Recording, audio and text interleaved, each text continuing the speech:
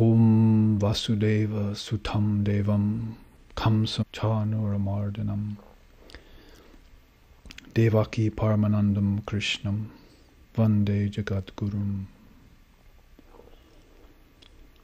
Mukam Karoti Vachalam Pangum Langayati Girim Yat Kripa Tamaham Vande Paramanandam Madhavam. We salute Sri Krishna, the archetypical soul, the source of supreme bliss, the son of Vasudeva, the bliss of Devaki, the destroyer of negativities, whose eloquence makes the mute speak, causes the cripple to climb the highest mountain. Salutations to Sri Krishna. Om Yam Brahmanendra Rudramarutaha Shtanvanti Davoy Vedai Sangha Parakramo Panashadoi Gayantiyam Samagaha Dhyanavastita Tadgatena Manasha Pashantiyam Yogino Yashantam Navidu Sura Suragana Devaya Tasmai Namaha. Our eternal salutations to that one who is the truth of life and existence, who is the source of existence, and whom the saints and sages of different religious traditions call by various names. Our eternal salutations to that one whose glories are sung in the different scriptures of the various religious traditions of the world, but whose infinite and undying grandeur no mortal mind can comprehend. Our eternal salutations to that one upon whom the devotees meditate in the shrine of their hearts, realizing an ineffable presence in their deepest contemplations. May he prompt our minds toward the path of truth and righteousness. May she reveal herself into our souls and destroy the gloom of death, fear, doubt, and darkness. Om peace, peace, peace. Om Sahana, Om Sahana Vavatu, Sahanau Bhunaktu, Sahaviryam Karvavahai, Tejasvi Navaditamastu, Ma Vidveshavahai. Om Shanti, Shanti, Shanti. May Brahman protect us, may Brahman sustain us, and may Brahman illumine our thinking consciousness. May we not find fault with each other, with the world, or with the teachings. And may what we study be a source of inspiration to us eternally.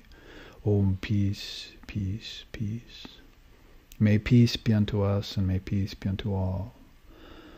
Om Hari Om. It's the 7th of May in year 2005, and we meet at SRV Oregon.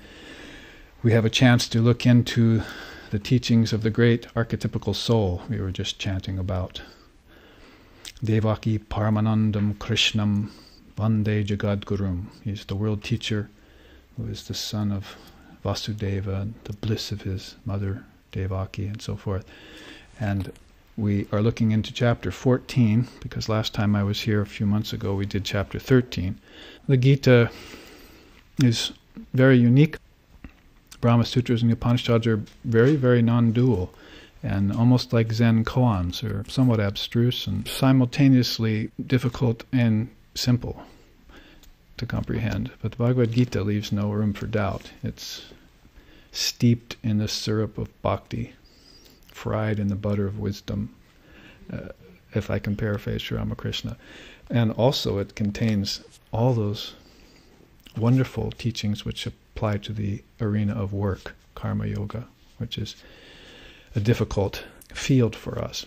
And remember, last time the chapter was called Kshetragya Yoga, the field and its knower. So Krishna was busy telling us as Shankara does in his Viveka Chudamani, which we're studying in Hawaii, the difference between the self and the non-self. Basically he's saying there's the field that's made of nature, what is called prakriti in Sanskrit. The only thing we don't know about prakriti in the West is that it has its unmanifested form too. We're puzzled about that. We think things are born and die. We think things are created and destroyed, but that's not true. And even science is beginning to know that energy and matter are just convertible. But if you put that into spiritual terms, you find out what Krishna and the great seers have been saying from time immemorial, back in this ancient culture to the time of the ancient rishis, that everything is non-originated. But we think in terms of origins. So here, when he says field, in the last chapter we studied, chapter 13, Kshetra, everything is made of knowledge. That's a kind of samadhi, if you realize that. It's called Sampragyata Samadhi, lower samadhi, by Patanjali in the Yoga Sutras. It's called Savikalpa Samadhi by Vedanta. And it's called Jnanakasha by Yoga Vashishta system. In other words, if you perceive that everything is made of knowledge, everything's a form of knowledge in the create world, and it is in the projected world, then you're living in a state of samadhi. We usually put that word off to a very, very high state, but of course that means nirvikalpa. When you dissolve the mind, you get outside the ego structure, and you become the witness, like we were just chanting. Satyena labhya stapasa hyesatman. You know the truth, and the truth shall set you free, as Christ put it. But your eye has to be single in order to do that. And that's more on the level of a nirvikalpa samadhi, where everything dissolves down to nothingness. But along the way, you have these lower samadhis. You're still possessed of the sense of I, my bliss. I'm having the experience. It's my knowledge. It's my truth. And so there's still some sense of ego in there, no matter how subtle it may be. And in fact, you have to keep that sense of ego there in order to remain in the body. That's why beings do go into nirvikalpa, because they see through the ruse of the body-mind mechanism and nature, and they give it up. And some of them don't come back.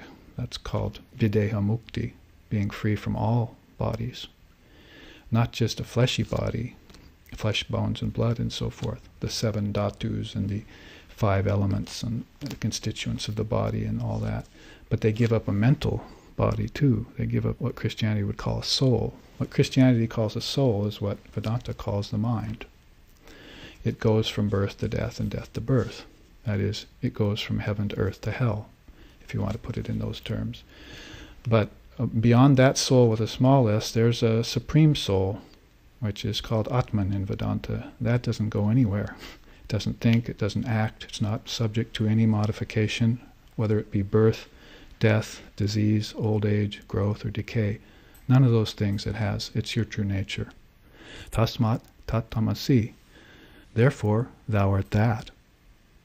The conclusion of the Upanishads. That's the true self. But we think in terms in the West of this comings and goings. We take evolution to be real. We take the body-mind mechanism to be real.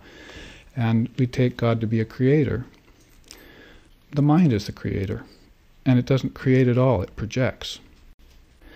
Well, that's what Krishna starts off saying here, and what I was just saying in the introduction. You see number 1 there on the board. Idam jnanam upashrita. Take refuge in knowledge, because knowledge is the supreme purifier. Now, in the West, we know that pretty well. However, our knowledge is secularized.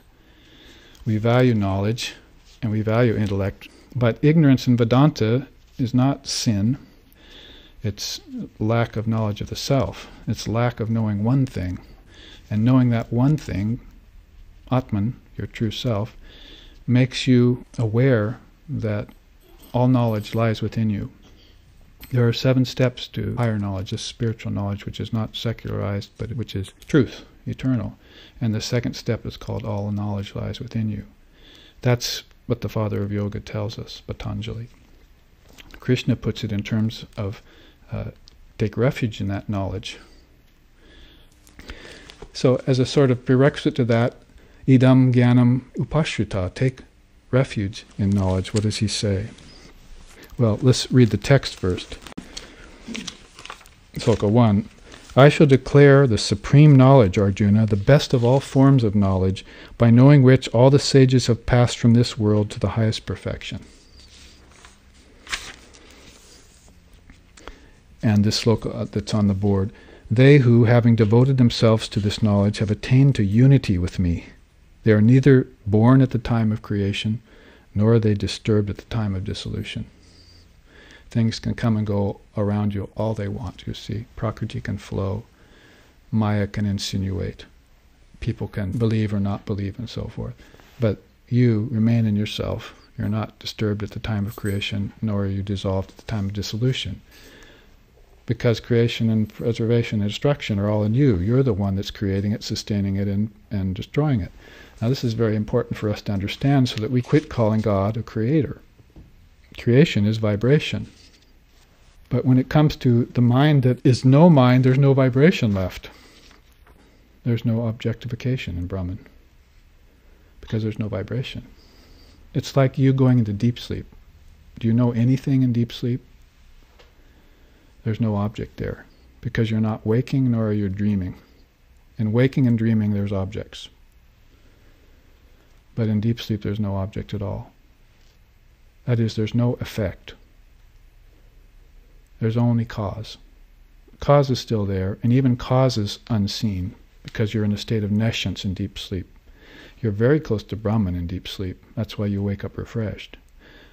But you don't see Brahman because you're not spiritually awakened yet. Your mind hasn't become illumined. It hasn't destroyed the ignorance, or you might put it, become cognizant of the fact that the seer is different than the seen, that the field is different than the knower. It's still identified with the field, still identified with the objects, still attached to them, still covets them, still wants them. So it'll create them again when it wakes up. You see, it's not created or destroyed at all. Holy Mother used to say that. Do you think God creates in 7 days or in 430,320,000,000 years cycles? No, He does it all in an instant and dissolves it in an instant. And the mind mimics that. Our minds mimic that. We'll awake and it's there. We'll go into dream and it's there, but in a subtler and less dependable way. And then we'll go into deep sleep and it'll all be gone. Now if you go to death, it's gone. If you go to samadhi, it's gone. So they noticed these things. They were scientists of the inner terrain. They looked at that for hundreds and hundreds of years. Vedanta has had the advantage over other religions, with the exception of maybe China, to have looked for so long at the nature of existence. And therefore they've come up with the most illumined of all conclusions about it. They've seen the difference between the seer and the seen, between the field and its knower. They're really versed in that. And they produced a huge amount of saints and seers and sages as a result. Any one you read, like the ones I've mentioned today, Lord Buddha, Patanjali, Vashishta, Lord Kapila, Krishna, you can go on and on counting Yogyavalkya and Vishwamitra and other great souls who've left behind these great scriptures. That's one of the things about Vedanta. It doesn't have one scripture and one prophet or avatar or divine incarnation. It has dozens and dozens of scriptures and hundreds of seers. That's India. And you can look into any one of these and have a profound awakening. And they're non-exclusive. They're non-denominational. That's why we call it Vedanta. That wisdom portion of the Vedas which talks about Brahman only. So Krishna says, those are not disturbed at the time of creation or disturbed at the time of dissolution, who have devoted themselves to this inner knowledge. Therefore, become a yogi, Arjuna, he says. Become a yogi. Become one who wants to get into yoga, union with Brahman. You'll know the nature of creation, or this manifestation, or this expression along the way, by a matter of course. When you come to know it as being unreal, you'll give it up. And that's what it's called the path of renunciation, a word that's not very popular in the West. But Sri Ramakrishna has made it a lot easier for us. He says everyone must renounce the world who wants to be free. Everyone. But the monks do it in one way and the householders do it in another. The monks do it internally and externally. One monk told me, a monk is a man who takes a canoe to a far distant island and then burns it, never to come back, give it up completely. But a householder has to renounce what? Internally. A householder needs to be able to move among the objects of the senses, knowing them to be unreal, without getting attached to them, therefore remaining free. And amongst the householders have been born these great souls, like Vivekananda and others, and the great rishis.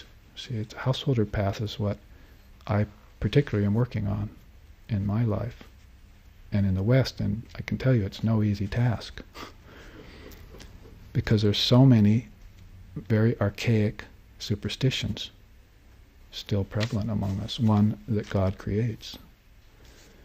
And science is making it easier on one scale, but they're studying just physical matter. Fine, if they want to concentrate on that, fine, but we're not going to go and consult them about spiritual matters. We have to consult an expert. Sri Ramakrishna said if we have an illness, we go to a doctor. If we have a court case, we go to a lawyer. If we want to know about the nature of reality, are we going to consult Time magazine? See, who says back in the 80s, God is dead. See, oh yeah, I'm going to take your word for it. See, ridiculous. We have to go to those beings who have seen God. Like Mahatma Gandhi, he said, by seeing Sri Ramakrishna Paramahamsa, we see God face to face. That's what Gandhi said about our master, Sri Ramakrishna Paramahamsa. By seeing Ramakrishna, we see God face to face. So there are beings who associate with name and form, where others are actually believing that they're born in the womb and that they grow and they form. Growth and transformation have to be seen as unreal. It's not like we're not going to go through them, but it's the body-mind mechanism that's going through them, not the Atman. We have to be real clear about that. Atman doesn't go through these transformations. You look back into even the Western philosophers, some of them knew that, some of the Roman philosophers, Greek philosophers. The body is not a location for the soul. The body is not a location for the soul. It means your consciousness is never in time and space. That it's been routed into time and space and identified with time and space is a ruse, a trick of Maya. You've bought into it. You've bought it hook, line, and sinker. And society and upbringing, parental upbringing, and conventional religion, business and politics have all played a part convincing you of the reality of this ruse. Vedanta moves to break that down. Yoga moves to break that down. Buddhism moves to break that down. True Christianity, true Judaism, true Islam all move to break that down, so that you know the self, know the truth, and the truth will set you free. And you can live free until the karma that created this body is wound off. When all the karma that in the past and the karma that will create the future is burnt away and neutralized, attenuated and neutralized, then all you have left is this body karma, this present life. And you'll see beings living in a state of samadhi in their present life who have taken refuge in knowledge, this highest knowledge. Paravid, not aparavid.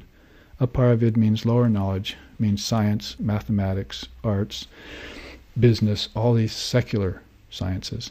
But when they take refuge in the highest of all knowledges, paravid, supreme. Remember we just said, Yat Param, you are supreme. So paravid means the highest knowledge, which means non-duality. There's no two and there's no many. That's only an appearance. There's only one.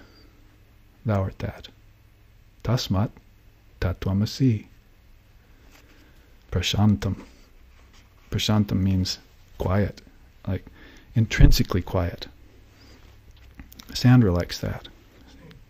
See, intrinsically quiet. Sometimes she wears earmuffs and then practices vakmauna. Doesn't speak or hear anything. Shuts off the senses. When she can do that at will without the earmuffs, then she'll be illumined. See?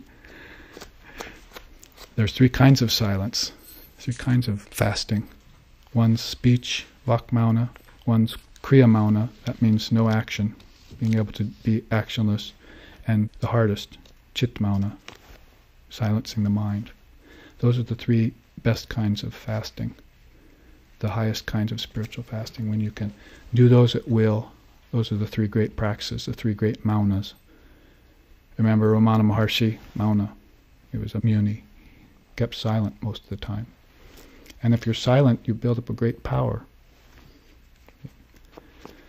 Build up a great power inside yourself. Store that up. It's a form of austerity. And the self is realized by austerity, constantly cultivated, right? What is kriyamana like? First of all, in its early stage, it's, you might say, a kind of practice that forces oneself to be quiet. So you keep yourself from running about. You're not so active, because you become so active, so habituated to action that you're... Do I have to explain it? It's obsessive action, and the West is showing it up very much nowadays. But in a subtler form, when you get to the subtler aspects of kriyamana, you realize what Krishna says in the Gita, that one who knows action and inaction, and inaction and action, that one truly knows. So come to a state of nishkama karma. You do action without accruing any karma. And that's why Christ and Buddha and others were the most efficient energy mechanisms. Everything they did was in God, was done in oneness. So they weren't really acting at all. It's sort of one of those enigmas like the unborn, a Jativada. There's no origins. They're not really born and they don't act. Because they're so identified with their self, with the oneness, that they can bring things about by a thought. They don't really have to go and act. I mean, that's one way of putting it. Which it gets back to chit mauna too. You know, if you've quieted the vibrations of your mind, then what happens? You realize your Atman, underlying the mind, that Atman is everywhere, so then you become everywhere. That's called omniscience. You want to define the dynamics of omniscience, there it is. It means that Brahman is everywhere. You can't run somewhere to try and outrace it and get there. It's already there, you see. And it was there when you started running. It was there before you even had the thought, I'm going to start running to find it. You see, stop. See, when Divine Mother is on the battlefield, Mother Durga, with her 10 arms and all her weapons, and she's fighting all the demons, she has one word she uses called a bija. Hum. And everything stops. Swords freeze in the ark. Blood stops flowing. Soldiers, elephants, everything stops. Everything freezes. She brings it all to a close. So that prashantam that you are, tasmat tattvamasi prashantam, you are that inner quietude. You're intrinsically quiet by your very nature. Right now you're trying to get a peaceful mind. See? And you could say the Atman is, whatever that is intrinsically quiet, but the mind isn't quiet. But I would say the mind is even quiet. If you're talking about original mind, original incepted mind, cosmic mind, supremely blissful. 100 times the bliss of a man is an angel, celestial. 100 times the bliss of a celestial is a god or goddess. 100 times the bliss of a god or a goddess is Brahma, the creator god, Mahat, the womb, the firstborn. 100 times the bliss of Brahma is a sage or a seer who's realized their true nature.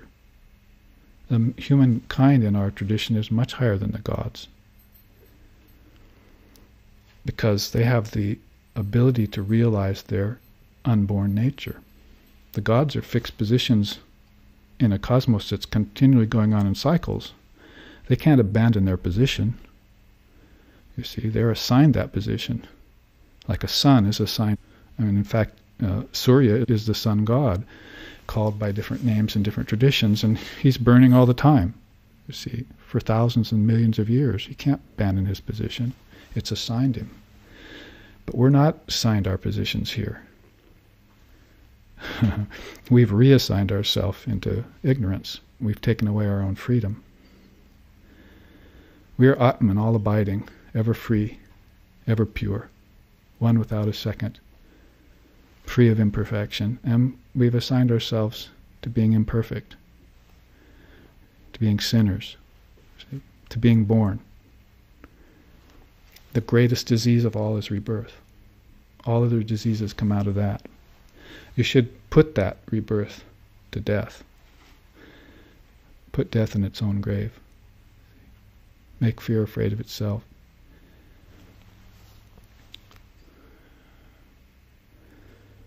And do it with nishchayaha, firm resolve.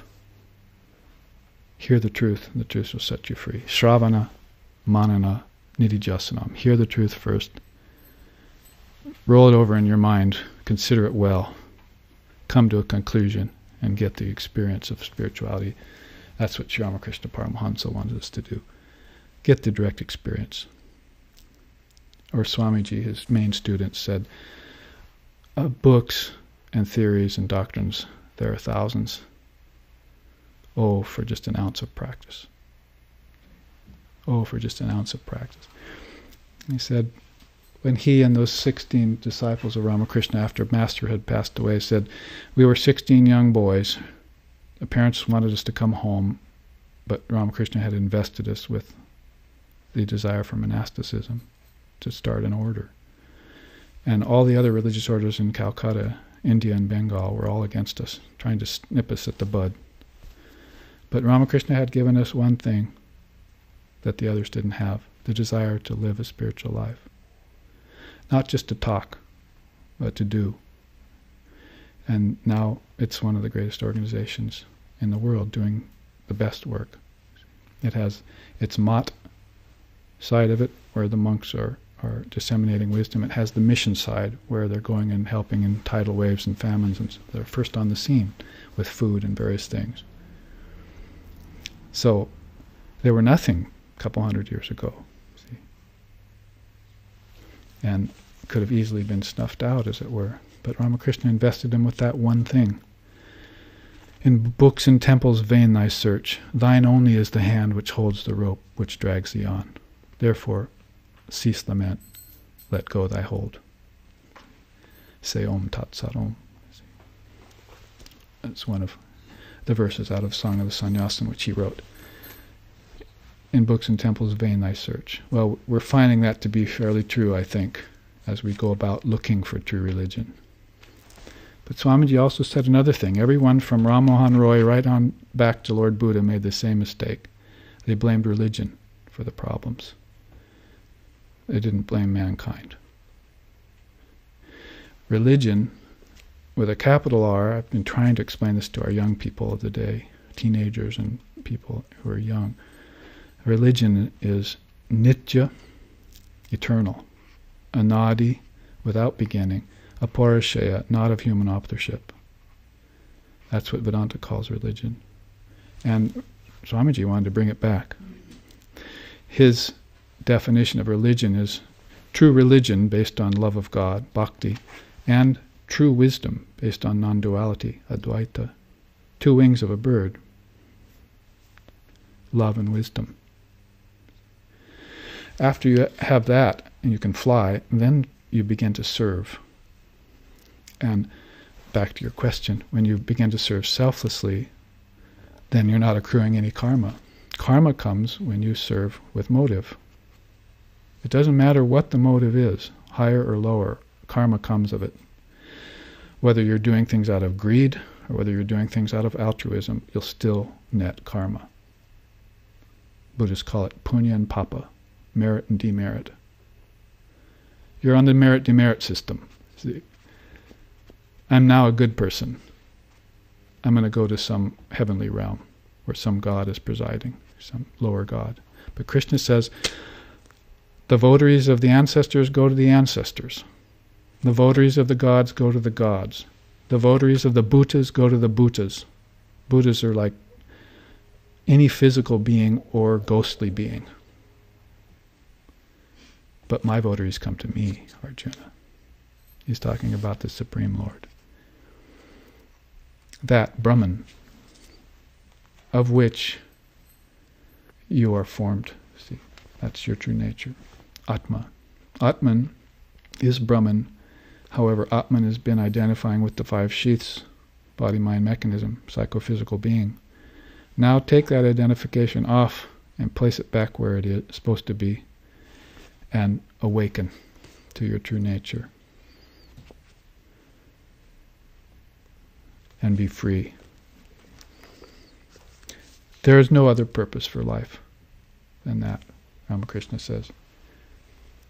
That one is born to no purpose, who having been given the blessing of a human body, fails to realize God in this life.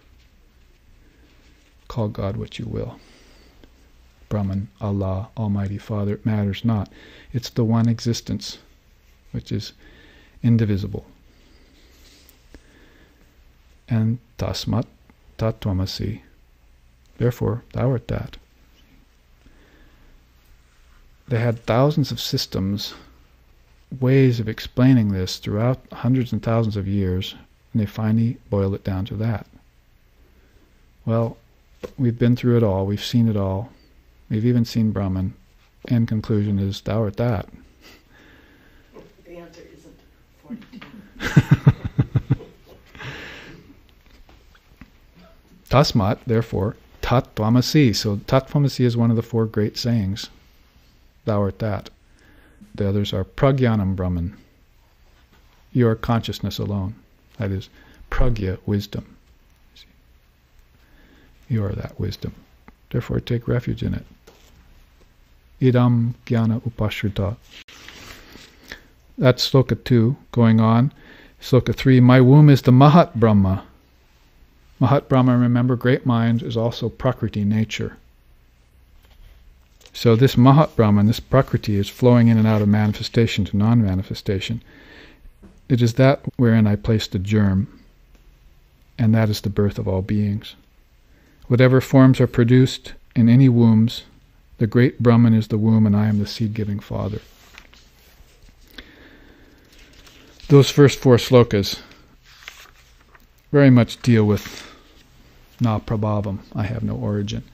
And he asks you, as it were, to take refuge in knowledge, in this higher knowledge, so that you come to know that. So don't believe these pseudo-Advaitists who are saying, you're that, so you don't need to do anything. That's horse sense. You see, it's not true. Sri Ramakrishna, Holy Mother, and Swamiji, who are the supreme teachers of this age, in my assessment and assessment of hundreds and thousands of other beings now, have told us you must work very, very hard. Spiritual path is very precipitous, razor's edge. So put yourself to it. Take refuge in knowledge and come to this realization. They've come here to convince us to give this up. See, especially if we're suffering. Now, if you're not world weary yet, and you worship Mammon, are you damned? No, not at all. You just have a very harsh teacher. You see, Sri Ramakrishna used to say, the mother cat treats her kitten one way and a mouse another way. See? So those people who are taking the world as their guru, where they love the world, they love Mammon, then they're like mouse in the claws of Maya. See, they're going to be raked over the various coals of different experiences, pleasurable, painful, klista, aklista, and those create vibrations in the mind, and those vibrations create impressions, and those impressions cause you to be reborn.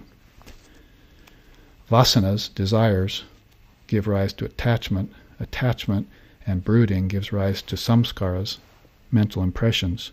Samskaras crystallize the mind. You take that mind with you to the next birth, not the body. So it seems really like you're the mind. You're definitely much more the mind than the body. Going from heaven to earth to hell is a product of the mind, not the soul. It's the mind that does all that. But what if you were to take refuge in the knowledge of the mind, the radiant mind, the pure mind? See, Sri Ramakrishna said, Chit Shuddhi, the mind that's been purified of attachments to vibration, to objects. Because remember, objects are just thought made manifest. It's easy to see. Everyone understands that, I hope. This was never created. It was conjured up out of your mind. Maya simply provided the elements for it. The elements are earth, air, fire, water, and ether, right? Not really. The elements are solidity, liquidity, homogeneity, radiance. Those are the real elements. Earth is just solidity. And solidity is one of the powers of Maya to make you think something is real. Refer to science if you don't believe me and see that it's not. It's not solid at all.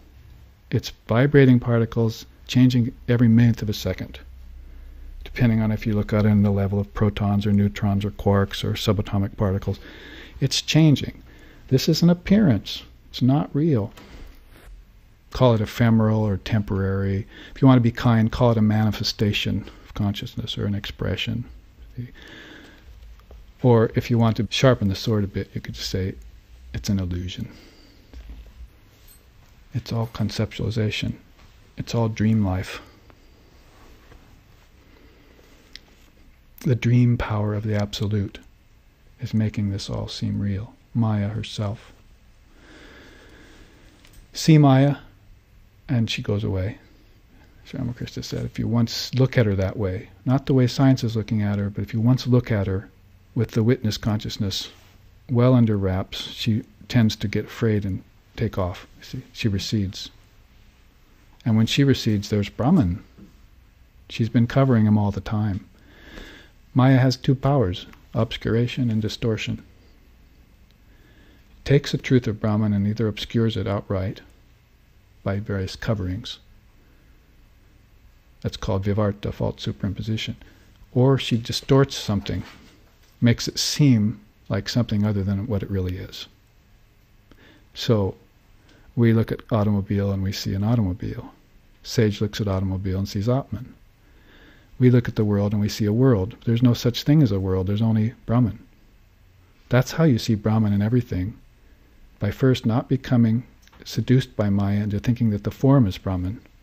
Because the wave form is unreal. The name wave is unreal.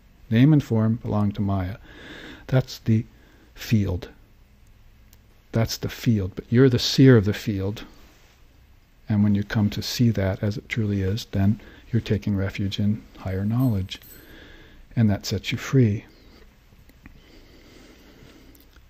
Those of you who have been with SRV 10, 15 years have heard me say this so many times, but one time you'll hear it, or maybe you'll hear it a few times over a period of time, and all of a sudden it will just make sense to you. Be intense. You might be bored at class one visit and then entirely inspired on another visit. See? Because the mind is either in tamas or rajas, and then another time it's in sattva. And that's what he begins to talk about next. Sattva, rajas, tamas, born of prakriti, bind the indestructible embodied one into the body. What keeps the Atman deluded as to its true nature and makes it think that it's the body-mind mechanism? Rajas, tamas, and sattva, the three gunas. We have made our way only through the first 4 or 5 slokas, which is my fault, because I get into examining these things and so many teachings come up around them, but we've just gotten to the teaching of the gunas. Many of you might be thinking, oh, I've heard so much about the gunas, and others of you are thinking, what's a guna? So it's a quality of nature, and there are 3 of them. If you want to put them in scientific terms, sattva is balance. You see that little chart there I put up, which we'll get to in a minute. Sattva is balance. Rajas is activity. Tamas is inertia. Those are giving up scientific terms. Now, when Krishna talks about the gunas, he's talking about how the gunas affect our mind. But the gunas are in everything. In fact, they have to be operative for any kind of a creation, projection. to come into being. There has to be those three modes. Like in nature, if you see a clear pool that's deep and pure, it's sattva. If you see a restless, rolling stream, it's rajas. If you see another pool that's still but stagnant, it's tamas. So you have these three qualities running through everything. As they pertain to the mind, that's why he starts out saying, idam gyanam upashrita. Take refuge in knowledge, because if you have knowledge about the gunas, you have an advantage over other beings, because it helps you to watch the mind, especially when it's not in witness mode. When it deviates from witness mode, it goes into tamas. When tamas gets a hold of the mind, you've got slothfulness or inertia. You've got depression, brooding, and so forth, boredom, sleep. These things are ignorance. These are all effects of tamas getting a hold of the mind. Now, a minute, an hour, a day, or a month later, in cycles inside of cycles, you might realize that rajas has a hold of the mind. A lot of activities going on. You're restless. You have a lot of desire, motive, selfish desire. That's basically rajas. You could say tamas is black, rajas is red. Now, sattva is white. And when sattva has a hold of the mind, there's balance. But they're not airtight compartments. If you blend black paint with red paint, you get brown. So there's a tamas that's influenced by rajas. That is, you're doing action, but you're doing it very poorly. By the same way, there's a sattvic white that's, if you put white and red paint together, it turns kind of pinkish, you see, depending on how much of each you add. So there's a kind of rajasic action that leans more towards higher good, like altruism. Or there's a sattvic action that leans more towards less higher attainments, so it's gotten tinged by a little of rajas. So there's all these permutations of the gunas going on. As they pertain to the mind, it's very advantageous for us to know about them in this system of Vedanta, so that we can tell when our mind is going through these things. We have a label to put on them. Oh, I'm kind of tamasic right now, or I'm very rajasic, or I want to strive for sattva. I always want to be in balance, and I want to have an upper hand on rajas and tamas. If they insinuate themselves upon me, I want to be able to know the difference and lean towards sattva. Like meditation, you want to have a meditation that's beneficial and so forth, and you want to remain in a sattvic mode. The thing about sattva is, since it is a mode of nature, it's also going to limit you. So what you really want, ideally, is to be beyond all three gunas. When you have a pure mind, when you're in illumination, you're beyond these three modes. That's instanced by the fact that some people are very good, and that goodness becomes a barrier to attaining something that's beyond good. And we see that in different ways and walks and applications in life. So people get invested of sattva, but there is also something called pure sattva, which I'll get to later with that visual I'm going to hand out. So these gunas, let's examine them. Of these gunas, sattvic is stainless, luminous, and unobstructive. It binds by creating attachment to happiness and attachment to knowledge. Oh, there you are. Sattva is good, but what does it do to you? You have the ego of knowledge, and you like happiness, pleasure. You see, if happiness comes to you, you're happy, but that's sattva visiting you. However, you can become unhappy the next day, or angry because sattva left you. Like we've had that experience. We are feeling great one night.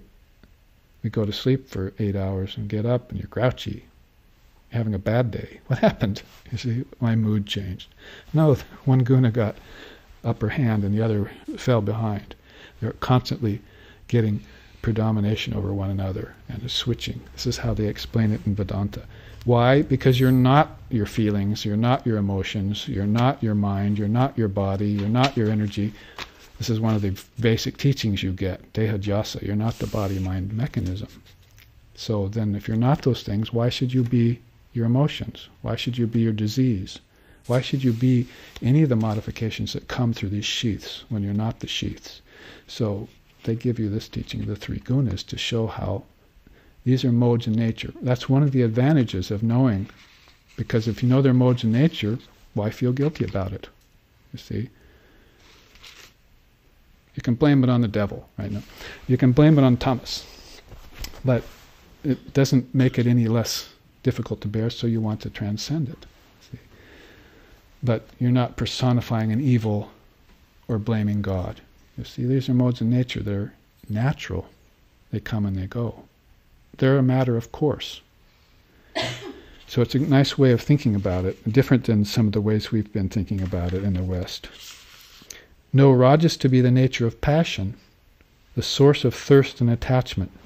It binds fast the embodied one by attachment to action. Sri Krishna often says that those who die or live and die in restlessness, they're born in the wombs of the restless laborers, which you can see by that graph, which we'll get through in a minute. But know tamas to be born of ignorance, deluding all embodied beings. It binds fast, O Arjuna, by heedlessness, indolence, and sleep.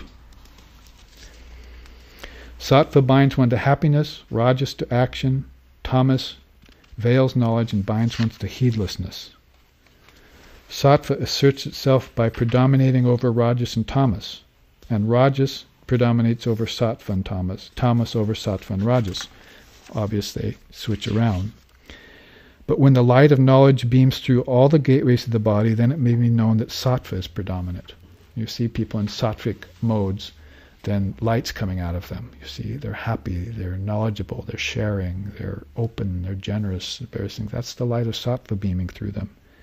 But when greed, activity, that is selfish activity and restless activity, the undertaking of actions with the wrong motive, unrest, longing, desire, when these arise, then you know rajas is predominant in them. See, this also helps you to see people. You don't blame people. You see that they're under the influence of one of the gunas. When indiscrimination, inertness, heedlessness, and delusion rise, then tamas is predominant. Here's an interesting piece of information now. I like these slokas. If the embodied one meets with death when sattva is predominant, he goes to the pure worlds of those who know the highest. That's why you need to practice sadhana all your life. Keep your mind balanced, especially toward the end. If you know yourself to be birthless and deathless, then you won't brood on death. You see, by brooding on death, you make it real when it's not. It's an illusion. You're unborn. If you're unborn, how can you die? So Shankar, whom we'll study tomorrow, has a great song he sings. When I was a baby, I was attached to my mother's breast. When I was a young boy, I was attached to sport. When I was a young man, I was attached to a young woman. When I was old, I was attached to brooding. But to the Supreme Brahman, alas, I was never attached. So all through his life he went through these various states, and the gunas had a hold of him. Be attached to Supreme Brahman, love the Lord thy God with all your heart and all your soul, and make that a lifelong practice. Commit yourself. Got to have an ideal in life. It's your anchor. It's the rudder of your boat by which you can steer through this ocean of samsara. And always know that you start in Brahman and end in Brahman. This sojourn in between is also in Brahman, but you have to find ways of knowing that. Otherwise, you fall into forgetfulness, and those samskaras in your mind, impressed there by living in tamasic and rajasic states, become real, you see. And you take on a body, and you say, I am the body. There's my parents. I'm born. I'm imperfect. See, all these things happen, and it's all a dream. You're always the Atman. Now dream or awake and be free. You run a race in a dream, you get a trophy, you're thirsty, you see landscape go by, you breathe hard, you get exercise, you wake up, none of that happened. No trophy, no exercise. You didn't go anywhere, you were always lying in your bed. That's the way Shankar describes the waking state too. You don't do anything ever. You're actionless. You're prashantam. Tasmat tattvamasi. I am ever free and pure. No imperfections. I am one without a second. Yat param. I'm also supreme. So the embodied one meets with death when sattva is predominant, goes to the pure worlds. You see people born in enlightened wombs, Krishna says. The wombs of rishis, the wombs of yogis, or at the very least, the wombs of sattvic people who are good, ethical people. dharmic people, we would say, in Hinduism and Buddhism. But if you meet with death in rajas, that one is born among those attached to action. Dying in tamas is born in the wombs of the deluded. It's obvious. You look around the world, these different kinds of beings. The fruit of good action is sattvika. The fruit of rajas is pain. Ignorance is the fruit of tamas. So they each have their own fruits. From sattva arises wisdom and greed from rajas. So if you're in a sattvic mood, you'll have wisdom rising continually, almost without seeking it, because you were just told to take refuge in knowledge. That knowledge is within you. You don't have to seek it. It rises spontaneously. The Buddhists call that dharma mega samadhi. You reach a certain place where virtues are showering on you. It means the rain cloud of virtue. So things that were already in you that you developed in previous lifetimes come out because you're accenting that part of yourself with sattva, you see, that's bringing out all these good qualities. You don't even know where they came from. People are amazed. You have geniuses and seers and various people who are very successful in what they do and are doing it rightly, dharmically. It's all coming out of that sattvic element. So wisdom arises from sattva, greed from rajas, heedlessness and error arise from tamas, also ignorance. Those who are fixed in sattva go upwards, rajikas remain in the middle, tamasikas go down. When the seer perceives no agent other than the gunas, and knows him who is higher than the gunas, he enters into my being, becomes one with me. All action is born of the gunas of Prakriti. I do nothing. The embodied one, having crossed over the three gunas, out of which the body is evolved, is freed from birth, death, decay, and pain, and attains to eternal life. Arjuna Uvacha, he has a question. Kairlingas tringunan etan atan bhavatiya prabho kim achara katam chaitam stringundin ativartate. He asks this question of Krishna. He says, what are the marks, O Lord, of him who has crossed over the three gunas? What is his conduct, and how does he rise above the gunas? Sri Krishna, Sri Bhagavan Uvacha, the Lord said, that one, O Pandava, who hates not light, activity, or delusion when present, nor longs for them after they are absent, who sitting like one unconcerned is moved not by the gunas, who knowing that the gunas operate is firm and moves not, balanced in pleasure and pain, self-abiding, viewing a clod of earth and a stone and gold alike, the same to agreeable and disagreeable, firm, the same in censure and praise, the same in honor and dishonor, the same to friend and foe, who has abandoned all undertakings, is said to have risen above the gunas. And that one serves me with unswerving devotion, going beyond the gunas, becomes fit for the Brahman state. And that brings us to number 4, Brahma Bhuyaya Kalpate, those who are fitted for the Brahman state. So, if you want to condense this whole chapter, really what he's saying is, take refuge in knowledge, come to know about the three gunas, transcend the three gunas, and be fitted for the Brahman state. There are other little teachings here and there in it, but that's a real good capsulization. Who's fitted for the Brahman state? Well, let's just take them in a row. Prakasham cha pravrittam cha mohan. Hates not light, activity, or delusion, whether present or not. That is light, activity, and delusion. The three gunas, really. Whether they're present or not, he doesn't hate them. And he's not averse to them nor attracted to them. This is how to transcend the three. You might take help of a higher guna occasionally, see, but you want to kind of keep your mind from falling into the lower gunas. When they do fall into the lower gunas, you want to be able to rest in your Atman. Because if you're born in nature, you'll experience the gunas. So, knowing the gunas, then you can come to transcend them. If you don't know them, they mix up in there, and you can't define them. You don't know what's happening to you, or you only know momentarily what's happening to you. You can't define the cycles. But become witness, you stand back from all those and notice their movements. So the best way to do that, he says, is don't hate light, activity, or delusion. the three gunas, if they're present or not. Simply detach from them. The next one is unconcerned whether the gunas operate or not. The next one is sama dukkha sukha. Sukha and dukkha mean happiness and sorrow, or pleasure and pain. So sama means equal. So same in pleasure and pain. Remember, these are qualifications for those who are fitted for the Brahman state. This is how he ends the chapter. Next one is svastaha, steady in the self. Svastaha. Next one is samalosta ashma kanchanaha. He regards a clod, a stone, and a piece of gold equally. Sri Ramakrishna even practiced that on the river banks near the temple. He took a clod of dirt and a coin. He said, clod is coin, coin is clod, and he threw them both in the river. It was actually a practice he did. They're both made of earth. Somebody's assigned value to one and no value to another. He wanted to become sama sukha dukkha, free of any kind of pleasure and pain or duality. So he simply did the exercise and made sure his mind knew that. So, very equal-minded in that way. The next one is tulya priya apriyaha. Priya means dear. So, he acts the same to the dear and the despised. Equal to enemy, arbiter, and friend.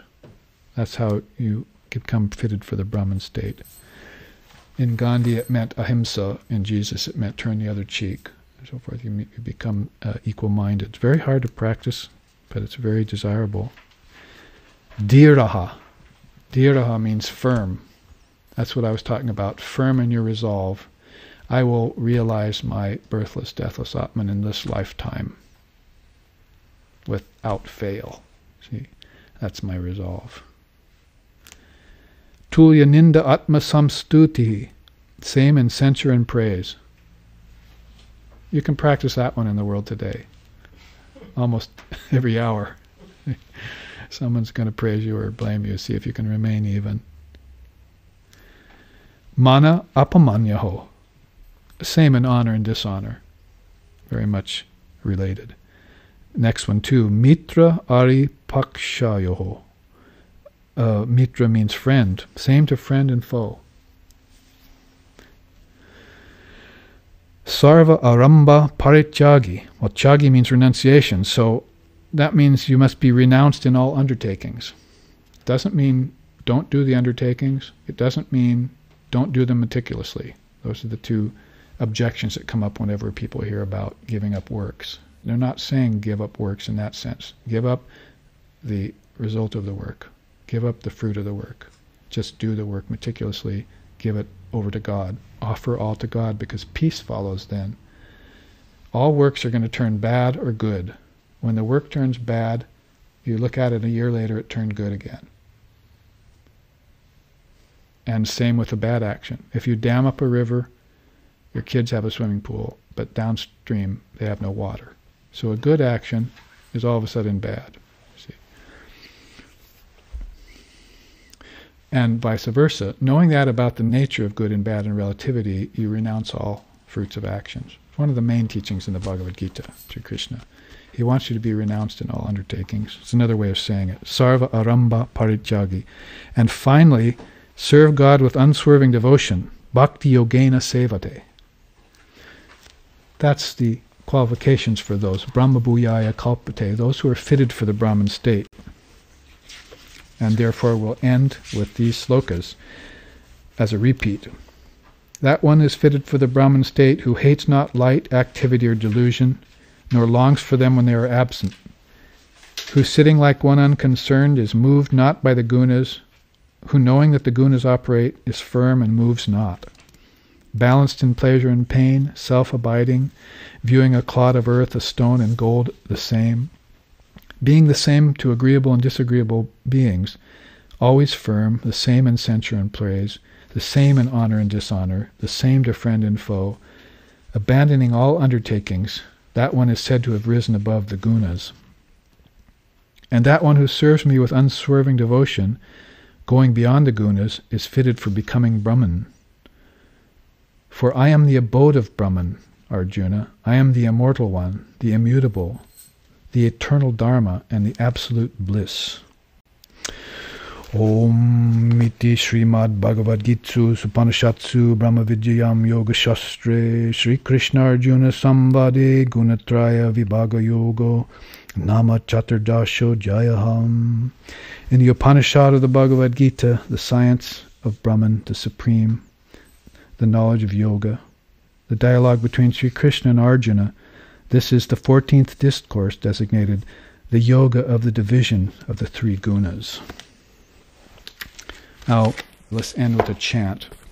Om Bhadram, Om Bhadram Karnebhihi Srinayama Devaha Bhadram Pasyema Akshabir Yajatraha Stirairangaish Tushtuvam Sastanuvir Vyashema Devahitam Yadayahu Swastina Indra Vridashravaha Swastina Pusha Vishvadevaha Swastina Starksho Arishtanemihi Swastino Brihaspatir Dadatu Om Shanti Shanti Shanti.